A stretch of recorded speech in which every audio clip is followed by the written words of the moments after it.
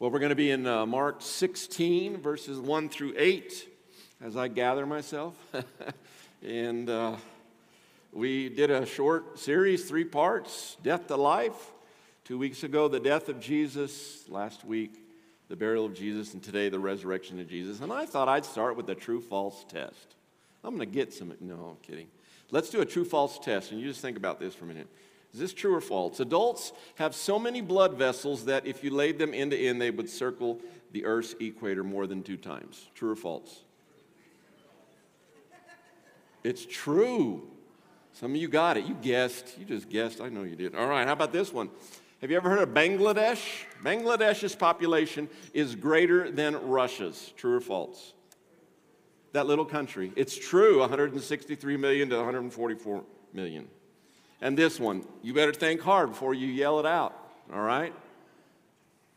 A chicken lived 18 months after its head was chopped off.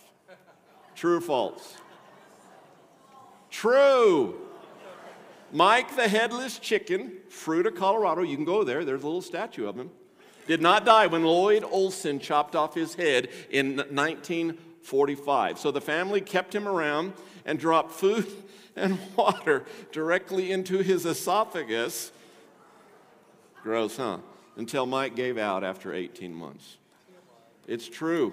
It's true. You Google it and look online. You will see that little iron or whatever it is statue of Mike the Headless Chicken. True, true, true. They're all true. And I want to tell you something. That's silly, but when Jesus resurrected from the dead, it proved that everything he was and is and will be is true. Don't fail that test, that true-false test. One question about Jesus, and it is true. When he resurrected from the dead, it confirmed everything he said and everything that he taught, and it was true. Today we rejoice, don't we? Some of y'all even got dressed up. Some of you look pretty good today. I'm telling you what. You cleaned up well. Today we rejoice in what? Easter eggs? No. Easter bunny? No. A nice outfit? No. A nice dinner? Not even that. Family time? That's great, but not even that. We rejoice today in the resurrection of Jesus. And there are so many reasons to do this today. But one of the reasons is found in Romans 4:25. You might want to jot that down in your sermon notes section. Listen to Romans 4:25. He was handed over to die because of our sins, and he was raised to life to make us right with God. That is such a personal reason for me and to me. What about you? I want you to think about that. There was an atheist who was asked, and these are going to be direct quotes. This atheist was asked, what is the bottom line of Christianity? This guy just observing Christians. And he responded, quote, easy, it is the resurrection of Jesus Christ. And he went on to say this, if the resurrection is true, then so are these things. Are you ready? Quoting an atheist, this is what he said. These things are true. There is a God. Jesus is that God. The Bible is true. Heaven and hell are real. And Jesus makes the difference whether you go to one or the other. And I would agree with that atheist, wouldn't you? You see, Christianity stands or falls on the historical bodily resurrection of Jesus from the dead. And Scripture comments on that. Listen to 1 Corinthians 15:17. And if Christ had not been raised, your faith is worthless. You are still in your sins. That's a big if, isn't it? Something for us to ponder. The idea is simple today. It's in Scripture. He is risen. He is resurrected. He is not here. We'll look at that today. Let's read Mark 16, 1 through 8. When the Sabbath was over, Mary Magdalene, Mary the mother of James, and Salome bought spices, so they could go and anoint him. Very early in the morning, on the first day of the week, they went to the tomb at sunrise. They were saying to one another, who will roll away the stone from the entrance of the tomb for us? And looking up, they observed that the stone, which was very large, had been rolled away. When they entered the tomb, they saw a young man dressed in a long white robe sitting on the right side. They were amazed and alarmed. Don't be alarmed, he told them. You are looking for Jesus the Nazarene, who was crucified. He has been resurrected. He is not here. See the place where they put him. But go, tell his disciples and Peter, he is going ahead of you to Galilee, and you will see him there just as he told you. And in verse 8, so they went out and started running from the tomb because trembling and astonishment overwhelmed them, and they said nothing to anyone since they were afraid. Would you join me in prayer? God, I pray that your scripture would speak to us today, that we would realize, you would place in our hearts the fact that your word is your revelation to us. The story, the rescue plan of salvation is right here for us to see. And God, I pray that we would respond appropriately in the name of Jesus. I pray, amen. So we're going to look at just a few things today, 4 things today about worthy. We started the service off this morning. Wasn't that a great new song? Worthy, I don't even know, what's the name of it? Worthy is the Lamb? Just Worthy? Well, that was an easy title to come up with. I couldn't have written the song, but I could have done the title. Wow, yes, worthy, worthy, worthy. And what we're going to see in verses 1 and 2 to start off with is that Jesus is worthy. He's worthy of devotion, worthy of devotion. Look at verses 1 and 2 again. When the Sabbath was over, Mary Magdalene, Mary the mother of James, and Salome bought spices so they could go and anoint him. Very early in the morning on the first day of the week, they went to the tomb at sunrise. So Jesus is worthy of devotion and our devotion. The Sabbath, let's pick up the story from last week. We finished with Friday evening. The Sabbath began. Remember, Jewish days ran from sundown to sundown. So think 6 p.m. Friday to 6 p.m. Saturday. So we pick it up. The Sabbath has ended on Saturday at sundown, and it allows time for the women to go out and buy spices and oil. And if you don't understand that, it's true. It's different than here in America, but a lot of places you go overseas to, they will be open and they will even eat late and they'll do all these kind of things. So it was normal for everything to open back up after the Sabbath, and it's a late night, and they go and they buy spices and oil. And in the Gospels, Matthew, Mark, Luke, and John, 4 women are listed. Perhaps there were more. We don't know. But Mark here mentions 3. And they journey from Bethany. It's just a short 2 miles to the east. Come on over down the valley and you come up and there you are in Jerusalem. And they arrive at the tomb just after sunrise. Literally in the biblical language it says this, after the sun having risen. That's not great English, but okay, you get the idea? It's happened. I want you to see 2 things. When you think about devotion, I want you to see, number 1, that devotion is costly. It says in verse 1, they bought spices. You see, these women wanted to adequately anoint Jesus' body since he had been buried in a hurry. You'll remember that part of the story. They had to get it done before the Sabbath began. But they also wanted to do this as a reverential act. These ladies are devoted to Jesus. They're followers in the way. They're followers of Christ. And it was costly. To go and buy that, it was costly. It cost them financially, and it cost them time-wise. Devotion also can be marked by being committed. That's the second thing I want you to see in verse number 2. They went. They went. Well, you say, that's not much of a word. Went, of course. That's easy, but think about it. 2 of these ladies, or these ladies, 2 of them had witnessed, 3 of them, had witnessed the crucifixion, but 2 even the burial. They were eyewitnesses. And now, who is present? Sunday morning, they are present at the tomb early in the morning. Nobody else is there. They were early and they were eager. Early and eager. So Jesus is worthy of devotion. And right in the little story right here, just these few verses, we see right away the devotion. Secondly, we see that Jesus is worthy of discussion and discovery. Verse 3, they're having a big problem.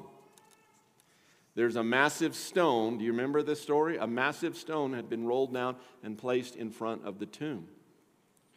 It's estimated to be 1.5 to 2 tons. I think it's at least 2 tons. How can someone know that? Because they can calculate, and people smarter than me have, the opening of the tomb would require a certain size rock, and that's how heavy it would be. Picture that for a minute. They have a problem. They know two of them were there for the burial. There's a big rock in the way. How are they going to be able to anoint Jesus with these spices and oil? And they ask the question, well, how can we gain access? Look at verse 3. They were saying to one another, who will roll away the tomb for us? Now, saying in the biblical language is an imperfect verb. You're saying, I don't want to know that. Well, you need to know that because it means they kept on saying. They kept on saying. It was quite a discussion they were having amongst themselves. Yet what I see is that this obstacle of stone did not stop them. Did you catch that? They're there. They came. They knew they had a big problem, this 2-ton rock, but it did not stop them. They even discussed it and discussed it and discussed it on the way, but they're there. It does not stop them. No excuses. You see, they had faith to be present. Anybody else there? They're there. And then we see verse 4. I call this the solution to their problem. It comes quickly. Looking up, they observed that the stone, which was very large, had been rolled away. They approached with their eyes down. You can picture it. It's dark, and they're making the trek, okay? What would you do? I would have my head down because at my age, I don't want to trip and fall, right? And have to go see my son, who's an orthopedic surgeon. I don't have to do that, right? So they're getting there, and perhaps they're even in reverence, and the sun having risen has just come up, and here they arrive, and they look up. And they discovered something. They discovered God's solution to their discussion. The large stone had been rolled away. Now let's talk about that for a minute. If you go back to chapter 15, verse 46, look at that for a minute. 15:46. After he bought some fine linen, he took him down and wrapped him in the linen. And then look what happened. Then he placed him in a tomb cut out of the rock and rolled a stone against the entrance of the tomb. That word means to block against. But then now, here we are in verse 4, and we see the word rolled back. That word, that's what it means, to roll back. A different word. The words of Scripture are very clear. There is no secret conspiracy, a swoon theory, or they stole it. No, the word clearly says it was rolled there, and then it was rolled back out of the way. He is worthy of discussion and discovery.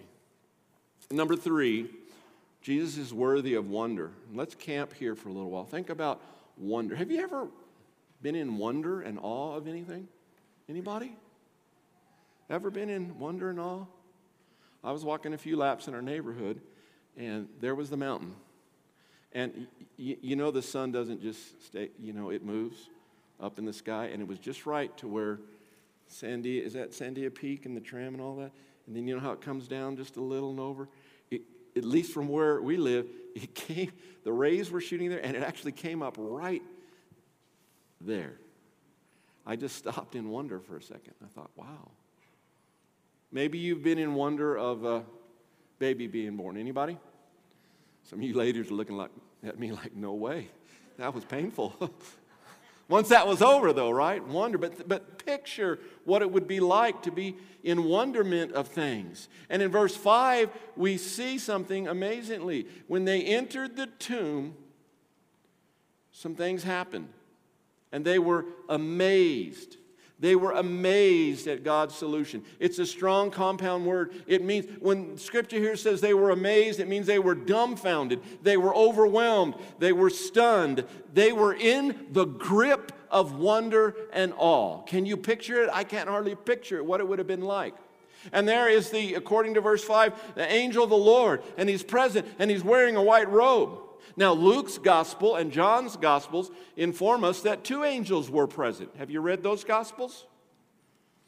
It's the number of a valid witness. That's what was required then. Matthew's gospel gives even more information. Let me read to you Matthew 28, verses 2 through 4. Suddenly there was a violent earthquake, because an angel of the Lord descended from heaven and approached the tomb. And he rolled back the stone and was sitting on it. His appearance was like lightning, and his robe was as white as snow, and the guards were so shaken from fear. Do you remember what happened? That they became like dead men. Now, there may be a skeptic or two in the room today, or maybe online. Maybe you're a mathematician and you figured out, wait, 1, 2, how does that work? Don't be confused by the number of angels. In Matthew's account and Mark's account, they are focusing on the spokesman or spokesperson or spokesangel, if you will, who conversed with the women. So they're amazed, overwhelmed, flabbergasted. And then we get to verse 6. And the word I use here is empty, exclamation point. Picture it. Let me read it for you again. This is what the angel says. Don't be alarmed, for you are looking for Jesus, the Nazarene, who was crucified. He has been resurrected, exclamation point. He is not here, exclamation point. See the place where they put him. Continuing this narrative, the angel makes what I believe is the most powerful announcement in the history of the world. What about you? He has risen. He is not here. That's the most powerful statement, I think, in the history of this world, this planet. And as angels do, he starts out by reassuring the women. He says, don't be alarmed. I'd have said, well, I am alarmed, buddy. I am alarmed. And then he says, Jesus is resurrected. What does that mean? The angel verifies that Jesus had indeed been crucified, but he is now indeed alive. The absence of the corpse needs an explanation. So he goes further, and the angel says to these ladies, it blows my mind. An angel speaking to me, that would be amazing. He is not here. Furthermore, the angel states the fact that Jesus has been restored to life. In fact, he is gone from the tomb. Let me stop for a minute. I want you to listen closely. It is this fact right here that separates Christianity, that makes Christianity different from any other world religion. The rest of them are in their graves. What do you mean, Lamar? There are shrines. People go where? They go to worship in these other faiths to the shrine, to the grave, the place where this Buddha or Confucius or you fill in the blank has been laid. Not so with Jesus. You can go to Israel today and you will find that there's a tomb, there's no stone in front of it, and it is empty. There is no shrine to go to where there is a grave. Think about that for a minute. And then he finishes by saying, look, in this verse. He says, take a look. Look, see. See the place where they put him. The evidence is undeniable. The tomb is empty. And what's interesting, the women came with an assignment that they had for themselves, right? They were going to use the spices and oil. Now, all of a sudden, they have a new assignment. Do you catch it? Think about it for a minute. There's no longer a need to anoint a dead body because there's no body there. I love the way Greek scholar Kenneth West provides us with the remarkable literal words. Here's how he interprets literally the Greek New Testament here. Listen. And he says to them, stop being utterly amazed. Jesus you are seeking, the Jesus of Nazareth, the crucified. He was raised. He is not here. Behold the place where they laid him. It is the ultimate supernatural mic drop. I should have had a mic up here, but David wouldn't be happy if I ruined the microphone, all right? Think about that. How remarkable that is, these statements that are being made. And then we get to verse 7, and we see the command, go. Verse 7, but go. You've seen all this, you've heard all this, but go. Tell Jesus' disciples and Peter. He is going ahead of you to Galilee. You will see him there, just as he told you. It is now time to do something different. Think about it. For the first time ever, it's time for people to start proclaiming the good news of the risen Savior and Lord who has left the tomb. Have you thought about that ever? That's the moment where someone could start proclaiming, not that he would, not that he prophesied, but he has. Let me tell you about my Jesus. He is alive. He has risen. He has conquered death, sin, the grave, the devil, all of it. Oh, that we could have been there, that we might have the fervor, more fervor to do that with our world today. Let it be fresh, God, to us again today of what it must have been like to get that assignment. And the angel instructs them to begin with who? To begin with those chumps. Did I say chumps? Can you say that in a sermon? To begin with those guys who had abandoned and denied Jesus. Did you notice that? I would have been saying, look, disciples, you had your chance. You missed it. You couldn't get it through your school. He spent 3 years with you and you could not get it. But no, that's not what happens. There's a great word of grace here, of forgiveness, of hope and promise. Maybe you need those things today. Maybe you need grace today. Maybe you need forgiveness today. Maybe you need some hope in this crazy world we're in today. Maybe you need a promise from God. Well, it's here, and the angel gives it and gives them the command. And I think Peter would be especially grateful for this word, don't you? His name is mentioned in verse 7. You see, God always keeps his promises. Look at it. Just as he told you. It's true. It's true. And Jesus prophesied this back in Mark 14. Turn back a couple chapters. Mark 14, verses 28 and 29. It says this, on the way, this is before all that has happened, Jesus told them, all of you will desert me. He knew. For the scriptures say, God will strike the shepherd and the sheep will be scattered. But after I am raised from the dead, I will go ahead of you to, guess what he prophesied? Galilee. And meet you there. Wow. Well, let's look at the fourth point, verse 8. So they went out and started running from the tomb because trembling and astonishment overwhelmed them, and they said nothing to anyone since they were afraid. You see, Jesus is worthy of, not fellowship, stay with me, it's a real word, I looked it up, fellowship. Have you ever heard of that word? Fellowship. Jesus is worthy of fellowship, or of following him. We could say it that way. You see, none of this would be realized unless the women acted. They must act. They didn't sit in a circle, start a little campfire and sing, Kumbaya, my Lord. They didn't do that. They weren't struck with fear as if dead like soldiers. They needed to act. They needed to follow the command. And they are depicted in Scripture here as running, as being overwhelmed, as being energized. In fact, in Matthew's gospel account, he says that they are shown to have great fear, but also, do you remember in Matthew's account? Great joy. It's all there.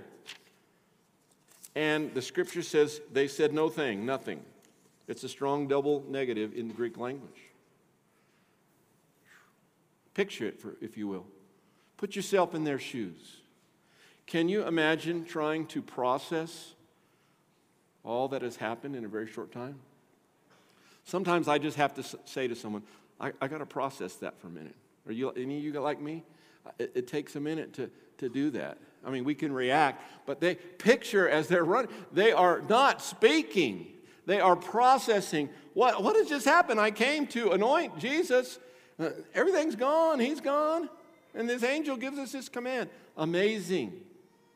To process all that has happened in a very short amount of time, there is now no need to care for a corpse. Jesus is alive. Mark's gospel doesn't comment on it. It ends, you see, verse 8 ends abruptly, doesn't it? But Luke's gospel does. Luke chapter 24, verses 9 and 10. Listen to Luke 24, 9 and 10. Talking about these women. Returning from the tomb, they reported all these things to the 11 and to all the rest. Mary Magdalene, Joanna, Mary the mother of James, and the other women with them were telling the apostles these things. They didn't stay silent for long, did they? I'm going to close in this way today. It's kind of a long closing, so don't get excited. You're not getting to go yet, all right? If you'll notice in your sermon notes, we gave you some things there at the bottom that we want to comment on. But I want to ask you a simple question today. Would you look at me with your good eye today? Let me ask you this question. Who is the resurrection of Jesus for? I know that's poor English, but who is the resurrection of Jesus for? I have talked with countless people that say, oh, that religion stuff is not for me. That's for my wife. Or, yeah, that was for my grandfather. That was for my cousin, my friend. But I want to ask you, not the person sitting on your right or on your left, who is the resurrection of Jesus for? I'm going to give you 5 things real quick, and I want you to think about this. The resurrection is for those who feel forgotten. You see, if I would have been there, I would have been asking questions, would you? I like to ask questions. I'd have been saying, hey, where is God? Why did God do something about this crucifixion? Why did he allow Jesus to go through it? Why did God forget about Jesus? This is horrible. Not the case. God had not forgotten. God was at work. And what looked like disaster and defeat on that Friday became victory on that Sunday. You feel forgotten? God does not forget. God does not forget. Even when he placed the sins of the world for all time, your sins and my sin, on Jesus, it didn't remain that way. Jesus was resurrected. Secondly, the resurrection is for those who have failed. Now, I want you to think about that for a minute. A lot of people say, Pastor, you just don't know what I've done. You don't know how I've failed. Listen, that is a poor excuse not to come to Jesus. Why did the angel in his direct commands mention the name Peter? Have you thought about that? We know what Peter did. What did Peter do? He denied, this apostle of all the apostles denied Jesus 3 times, and we know even he denied he even knew him. He denied he was a follower of Jesus. He even swore the last time. I mean, man, of all people who had failed, Peter failed. Yet the message through the angel told Peter that even though he had abandoned Jesus, even though he had denied Jesus, Jesus had not abandoned Peter. And you need to hear that today. If you feel like you've failed, Jesus does not abandon you. Don't abandon him. Don't let failure keep you from Jesus. My goodness, the abundant life right now on earth, eternity with God, don't put that and let that hang in the balance because of something you have done. Jesus forgives. He does not abandon. Number 3, the resurrection is for those who need a purpose. Do you remember that? Talk about, hey, go and tell them I'm coming to meet you in Galilee. Jesus did just that. Scripture tells us that Jesus did go to Galilee and he did meet his followers, his disciples, and he gave them marching orders and purpose. I want you to think about that. Where did the marching orders, where did the purpose for their lives come from? It came from Jesus meeting them in Galilee. Listen to Matthew 28, 19 and 20. Go, therefore, and make disciples of all nations, baptizing them in the name of the Father and of the Son and the Holy Spirit, teaching them to observe everything I have commanded you. And remember, I am with you always, even to the end of the age. It happened in Galilee. It happened just as Jesus said it would happen, and it is purpose. Do you see that purpose? Have you ever wondered why the guys who denied Jesus, who abandoned Jesus while he was on the cross, when he was there, remember, it was Joseph and Nicodemus that took care of Jesus. It wasn't one of the 12 or 2 of the 12 or 12 of the 12. Have you ever thought about that? And then after the resurrection and they see the risen Savior, they become flaming evangelists, even killed because of their evangelization, their testimony about Jesus. Read the stories in the book of Acts and read each one of those testimonies and sermons, evangelism sermons that these guys are giving. Every one of them are about the risen Savior. Every one of them. You see, we are sent. We have purpose. Our lives are a mission for God's kingdom. Listen, you may have no purpose today. You need Jesus. Jesus will give you purpose and meaning in your life. Number 4, the resurrection is for those who need hope. The resurrection of Jesus Christ brings hope to people. See if this resonates with you. It does with me. The person who knows he is stranded in sin needs hope. The person who knows he is broken due to sin needs hope. The person who is trapped by sin needs hope. And I'm here to proclaim today with Scripture that Jesus is the only hope of rescue. God's rescue plan is a plan A. There is no plan B. When Jesus said, I am the way, the truth, and the life, no one comes to the Father except by me, he meant it. And it's in Scripture, and it's there. There's no other way. Do you need hope today? Boy, we run into people all the time. And I would tell you this, don't let your hopelessness keep you from Jesus. Number 5, the resurrection is for those who need new life.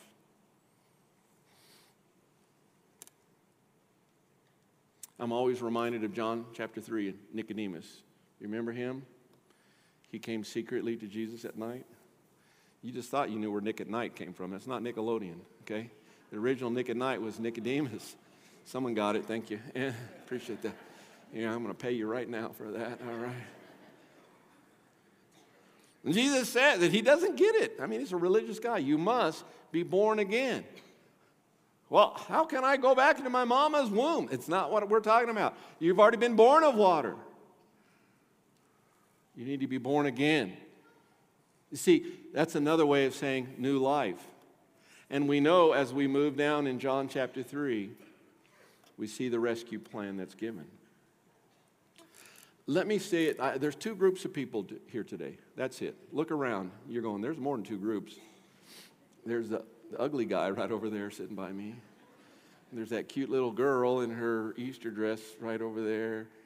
And that guy's tall and he's short. No, there's only 2 groups of people here today.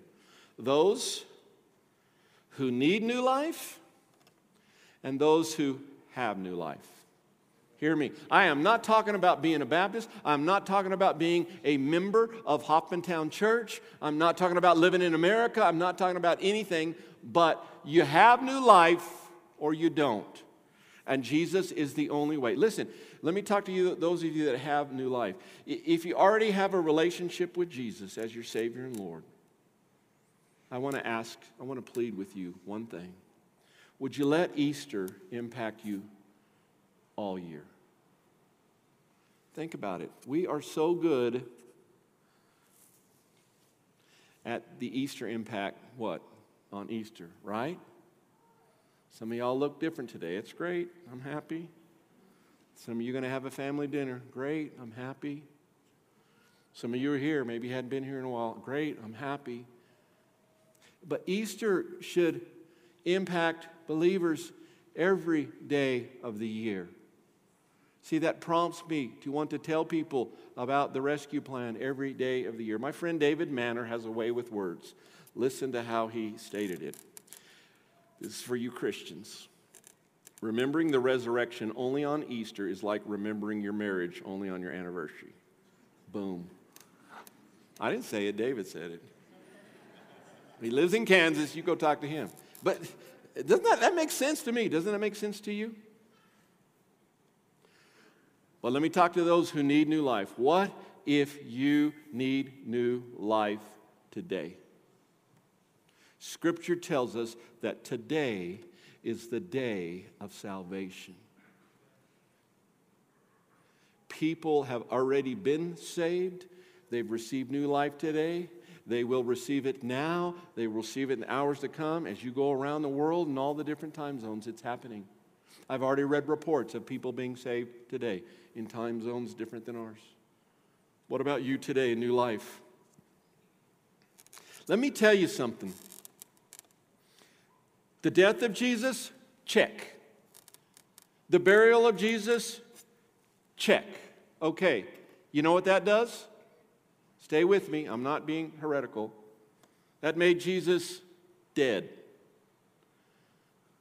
Could I not die for you? Check. Could two of you not bury me? Check. What does that make me?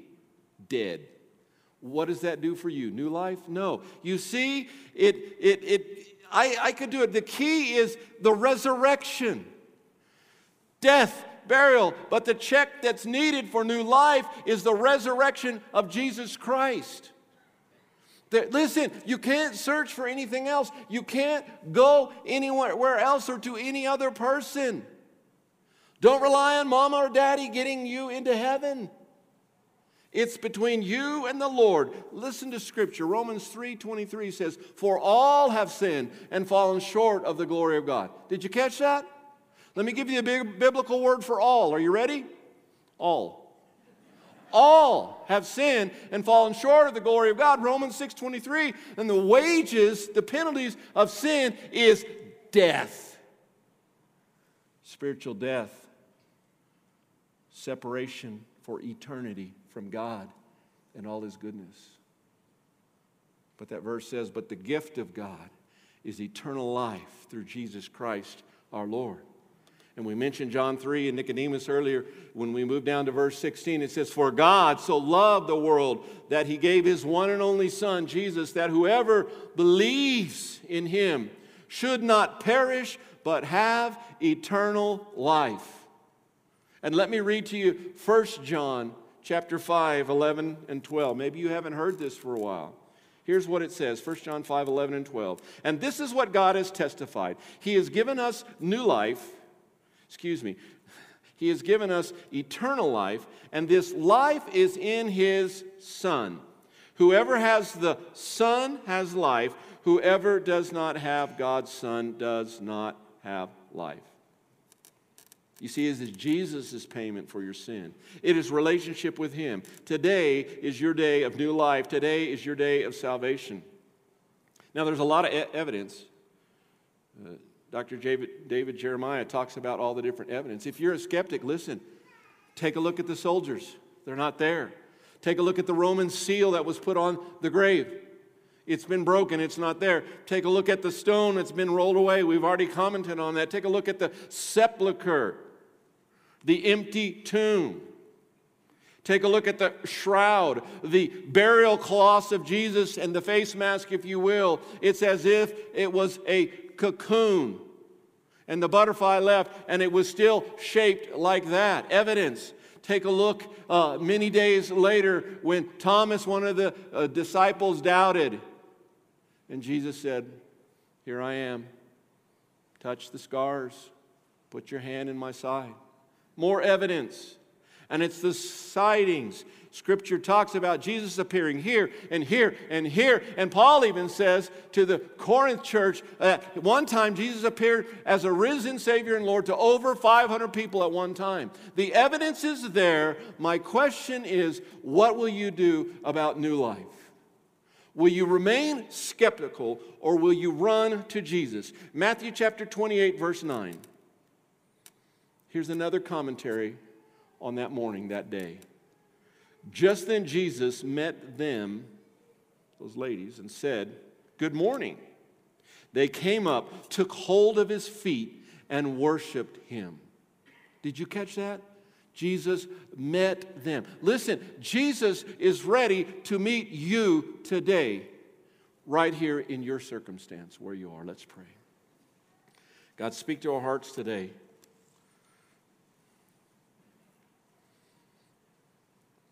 I pray this will not just be a holiday, but that people will receive new life today. They will follow you as Savior. God, we ask that you would work in lives today, that the seed of salvation, the seed of the rescue plan would be planted in our hearts today, God. In the name of Jesus, we pray, who is risen, Jesus. Amen.